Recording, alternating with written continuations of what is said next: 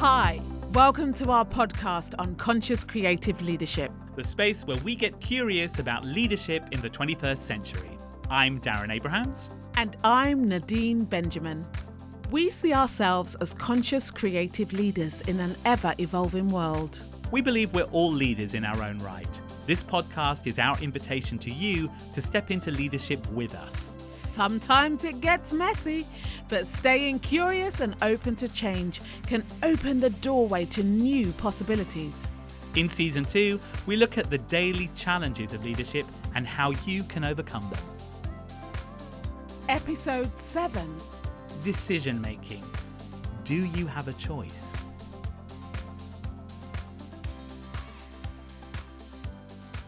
Welcome back to this final episode of our second season of the Conscious Creative Leadership podcast.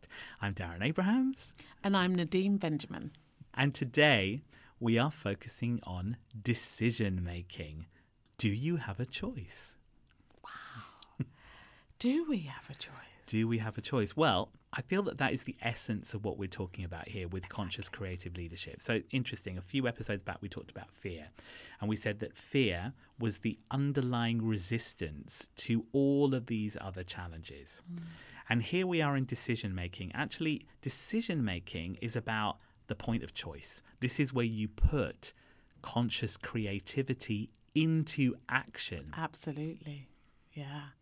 I love that conscious creativity into action. It's so good, isn't it? Mm-hmm. You know, because we're not in control. Oh, again, I'm going to say that we're not in control again.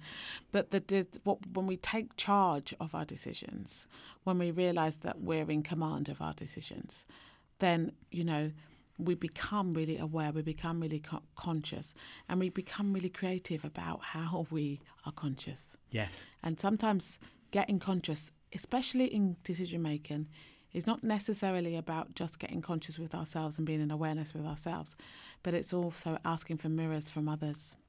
Because sometimes there is a thing about thinking that we have to make decisions alone, and that it's a very, you know, solitude thing.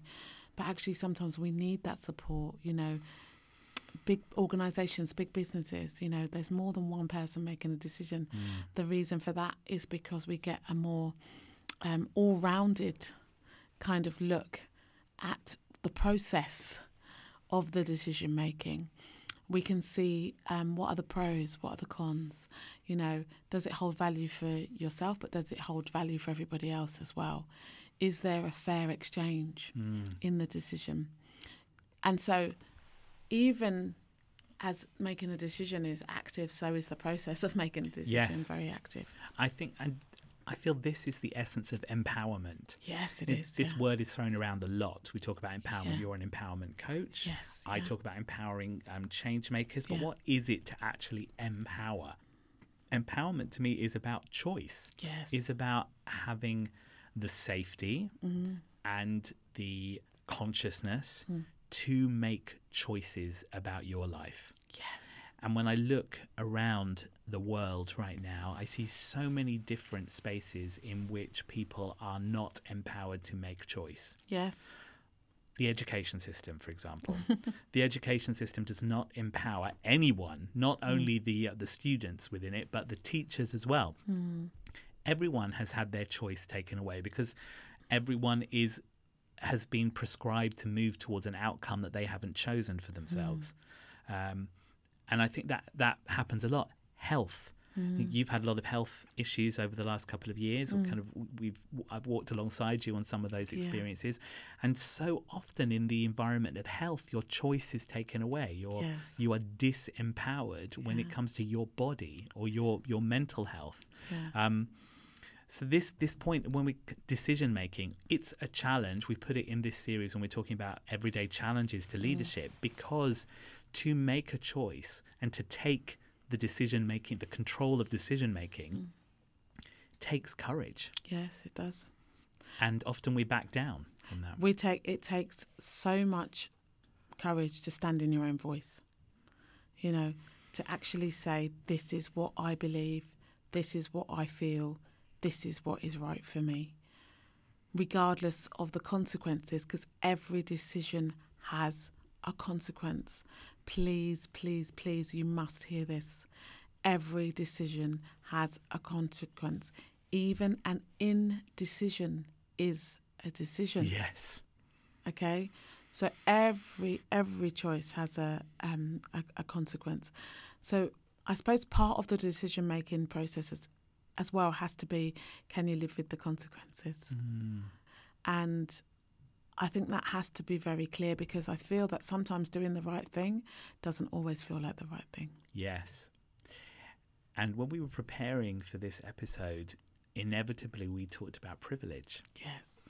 And again, it's another one of those words that is used a lot and I don't think is fully understood. What do we mean by privilege? It's not to do with money and status, although that sometimes is very often connected. I feel privilege is actually to do with whether or not you get choice. Yes. And whether or not you have to think about choice. Yes. So privilege, in the way that we're thinking about it in terms of race, gender, sexuality, etc., is that one can step into a space and not have to worry about how you appear in that space. Exactly. Because it's just taken as read that you are who you are. It's about belonging as well. Whether or not you feel, it's not whether you do belong, it's whether or not you feel you belong. Yeah. And that can stop us from making choices. If we have to choose how we show up within a particular space, because we may feel threatened. It may be a life-threatening thing about how you show up in a particular space. Like, I'm a gay man, and it's an interesting thing about being a kind of a gay man in our society is that there are laws that protect me, and society is much more accepting. And also I can pass because I am male and I appear to be white. So there's a lot about me that I carry a certain amount of privilege. However, I have to think very carefully about who I share my identity with, how I interact. If I was there with a partner, do I hold that partner's hand? Can I give that partner a kiss? Are there certain environments that I can step into or can't step into? So these things mean that I have to be thinking about them. It doesn't mean that I am necessarily going to be attacked in that environment, but I have to have a level of consciousness about it. So privilege for me means you don't have to have that level of consciousness. You can just take your partner's hand and give that partner a kiss without having to worry about other people attacking you for it. Yeah, no, I think that's a real huge one. And I think sexuality is something that across a wide variety of platforms, someone has something to say about it. Yeah. But I want to just go back to that point of belonging. You talk about somebody recognising that they belong, but I think the other part of it, especially around sexuality, and I'm a black woman as well, I'm a black gay woman as well, so is how are you made to feel welcome? Yes. I don't necessarily need to feel like I belong, but I feel that it is important that I'm made welcome. And I believe that anywhere I am, I wish everybody to feel welcome. That feeling, that warmth, like that feeling of connection, for me, that's an initial connection. Yes. We can belong later on, for me, if we all gel together and it's something that we want to commit to on a consistent basis. But that kind of welcoming for me is really, really important. And we're talking about making decisions. So like yourself, I cross a load more intersectionalities than that. I'm also, disabled and by neurodiversity, and I'm also a woman, I'm also a particular age, my background. There's so many things that put me into a space where I have to think about decisions that I make and whether they're good for me and good for everybody else. And I'll never forget that, I don't know if you ever saw that video where there was a person at the front asking all these questions and each person should take a step forward. Oh, yes, I love that. It's so powerful. Yeah. Yeah. Well, I realised that I would never have moved off the spot. Yeah. Ever. And so when I realised that, I had to make some decisions about how I was going to show up in the world, because I recognised that if I didn't make those decisions, I was finished. Yeah. Because there would be nobody consciously rooting for me unless I started to consciously root for myself. Yeah. And when I did that, it gave others space to start helping me to make the decisions that I needed to go forward. But it also allowed me to start asking questions about the decisions that I may need further on down the line. Yes. It's a huge subject. Thank you for kind of discussing sexuality. You know, I'm not always comfortable talking about sexuality because what I do at home is nobody else's business. But I also recognise that for all of it, it's really important that we be allowed to have, as creatives, Yes. to have self-expression. Yeah. My sexuality is part of my self-expression. And I'm happily married. Like, you know, I don't need to, you know, be looking anywhere else for anything. I've got what I need, and I'm we're a very quiet, private couple, you know. So I just feel that everyone should be allowed, I'm going to say should, I don't really like that word, but everyone should be allowed to have their space of autonomy and privacy around that matter, but also be allowed to feel welcome in any situation that they step in. Yes. I want to be really clear when we talk about privilege as well, that that's not a judgment or anything that one should be ashamed of. I see a lot in the political discourse is that people now are feeling attacked because they have a level of privilege.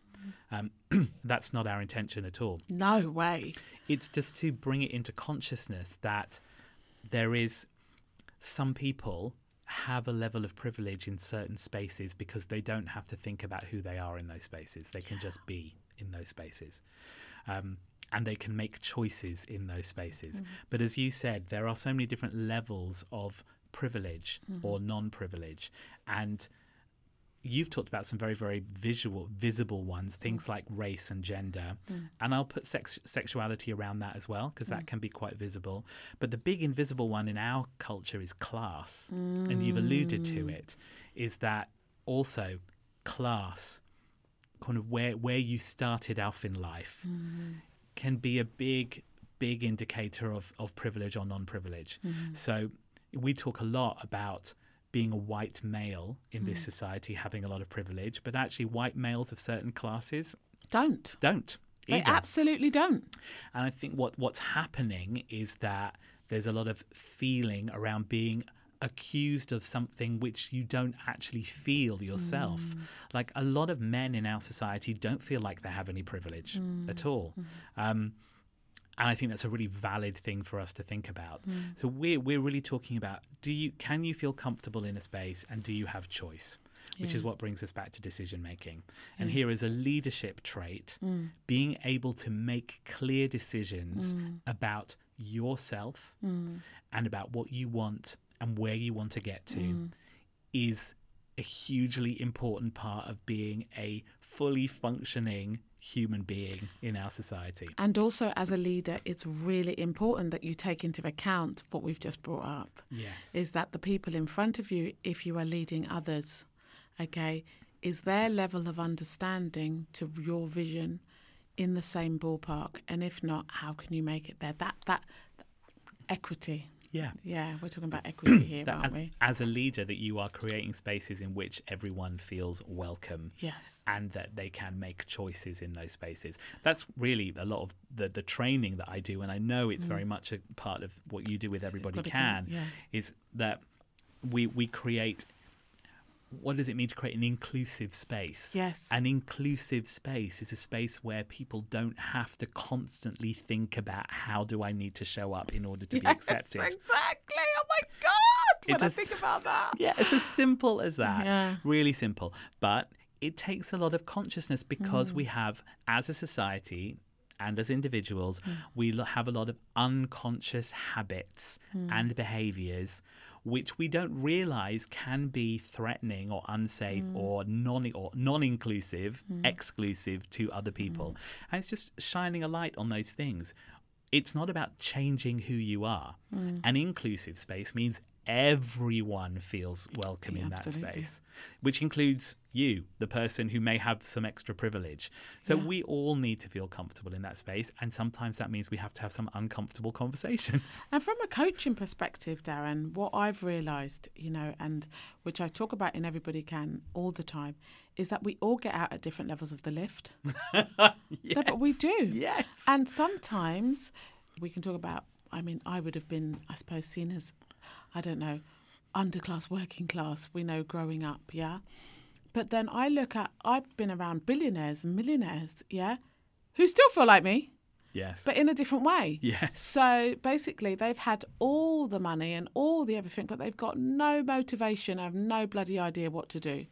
Whereas I started in the opposite way, so I know exactly what I want to do. Yes. I'm totally motivated to get to it. Yeah. But they are both consequences of the same kind of thing where we got out of on the lift. That doesn't make me different from them in terms of feelings. Those feelings will still be the same. You know, we're humanity. Those human feelings will show up with fear and anger and sadness and joy and happiness. We'll all identify with those. But I think in correlation to privilege, it's about understanding I also have privilege. Yes. I'm one of England's top opera singers. Like, you know, I now have a certain amount of privilege that makes me think, okay, so how can I be of more service?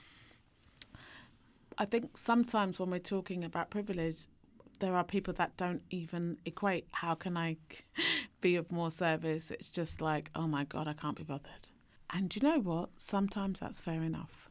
They might have so much going on in their lives right now. They might have a newborn baby. They might have somebody that they're caring for. We don't know what's going on behind closed doors. So we can't actually make a judgment of what we feel privilege is. What is good is that we make an understanding of what possibly looks like something, but to inquire and to ask questions.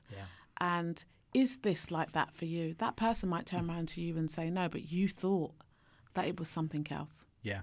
I know many situations like that where you hear somebody who's got a very posh accent, say, or very RP, but they were brought up in the middle of Liverpool, you know, and have changed that because they wish to have an acting career. Yes.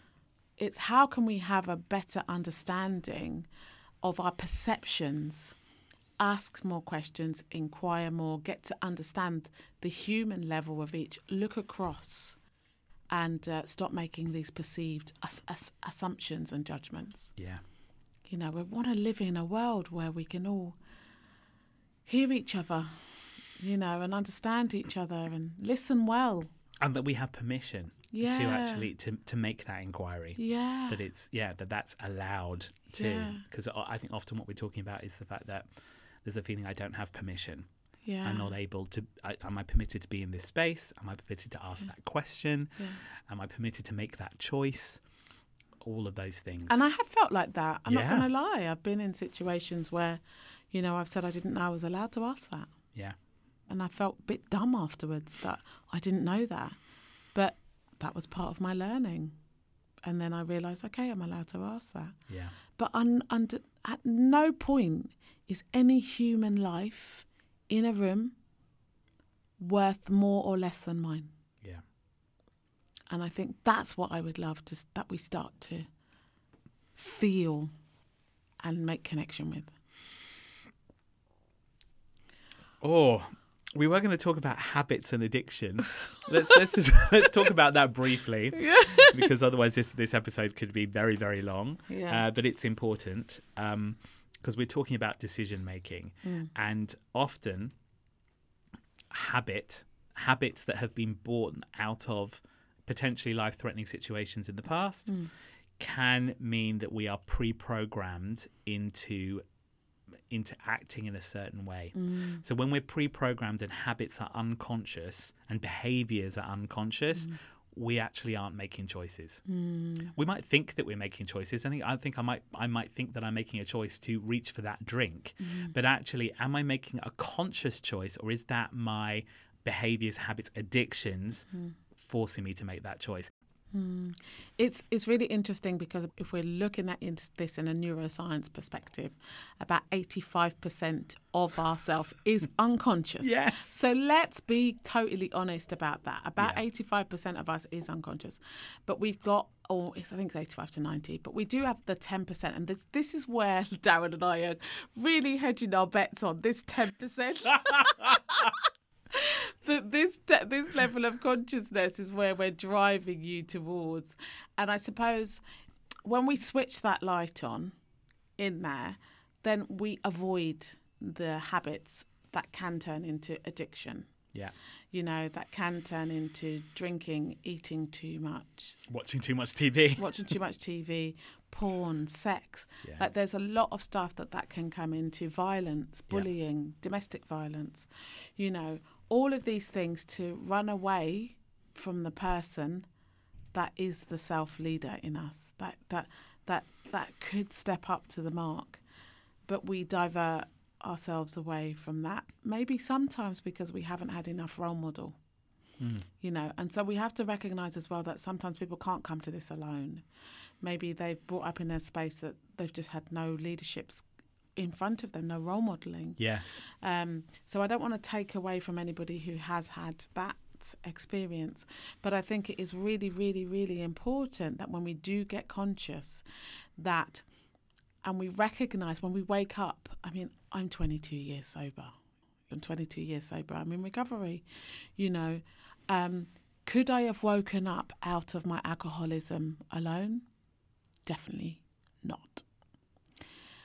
When I went into a treatment centre, there was I think there's 15 of us in the treatment centre, and the woman said to us, there'll only be 3 of you that ever make it. I'm the only one that made it. Yeah. So it's that thing of you have to almost wish to stand up for yourself, stand up for your consciousness, because that's where you find your empowerment. It's where you find your power. If you get lost in this unconsciousness, this agenda of non-decision making, other people's agenda, other people's choices, you allow your own natural instinctive self to be clouded, then what kind of life do we end up living? Yes. Yeah. I was giving a training the other day to some wonderful people, community volunteers, and there was something came up. We were talking about self-care and protecting time for yourself. And one of these lovely women said, "Oh, but I can't say no when people ask." And I said, "Hold on a minute, stop. It's not that you can't say no. It's that you either won't say no or don't say no. You can say no. But there is, I think, this is about decision making. I don't feel that I can say no because there's an element of identity around being the person who always says yes. There is an element of fear about what do I do if I don't say yes. So there's a whole load of stuff and around that not being too. liked as well. And not being liked. So I call that's martyrdom. There's a lot of martyrdom around that as well. And that's maybe the final place we want to talk about not making decisions, is that we keep putting ourselves in a position where we are where we're hard done by. Because also sometimes it can be an enjoyable habit to say how hard done by I am. Yeah. And we think we don't have choice, but we always do. So that indecision, that place of indecision is one of the top ranking things for illness. Yes. It's been proved that, because it kind of leaves you living in 2 worlds rather than one. And that can become very confusing for the mind. It can become very confusing for your mental state of health. But also that martyrdom that you're talking about, or, martyrdom or compliance, because, we have to be quite mindful here of that, I think, as well. Yeah. Is that when we're in that, there's a level of anger that's being suppressed, which then turns into depression. Yeah. Which then allows the person to behave in ways that they wouldn't wish to behave. The abnormal becomes normal. Yeah. There really is I don't want to say this word, but I think it is. It's in this situation, I do believe it is a fight to come back to yourself, to really to be in relation with the conscious part of yourself. Who's in training here? Who needs to survive here? And it's definitely getting into relationship with your conscious self, with the help of some form of superconscious self, as I always say, which is a spiritual practice for some people, meditation for some, prayer for some, But it's getting back into that alignment. And what better way to end this season on challenges than by talking about your conscious self? Yes, wow. Thank you so much, Darren, for sharing this journey with me. And we have a question. We do have a question. We have two, in fact. Yes. So the first question is, how can you get clear on the decisions you need to make? How can you get clear on the decisions you need to make? And alongside that, referring back to something Nadine has said a few times during this series, is who can support this process with you? Co-regulation. We don't need to do everything alone. No, exactly. Co-regulation, co-care. Mm-hmm. We come back to that space again, don't we? We do. Thank you. Thank you. And please get in contact with us. Darren and I believe in making conscious decisions, not just being conscious creative, but making conscious decisions, showing up. One of the things that we have are coaches. We have coaches because we know that this work that we're talking with you over this season is challenging. We are leaders enjoying this next journey of our life. So if you or anyone you know could avail of what we have to offer, please get them to contact us. We would love to serve whoever needs our support in any way, because we've got coaching to offer anybody that may need it. And join the conversation. We'd love to hear from you. What do you feel? What is leadership for you? What is consciousness for you? What is creativity for you? Let's have a conversation and discuss it, because we will learn from what you are sharing with us. So over and out, I'm Nadine Benjamin. And I'm Darren Abrahams. For the last time in this season, bye-bye. Bye-bye. Take care.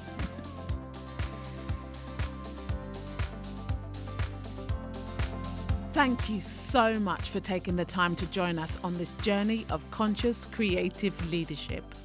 If you'd like to know more, check out the show notes for links and send us a message at Conscious Creative Leadership on Instagram. Stay conscious, stay creative, stay self-led.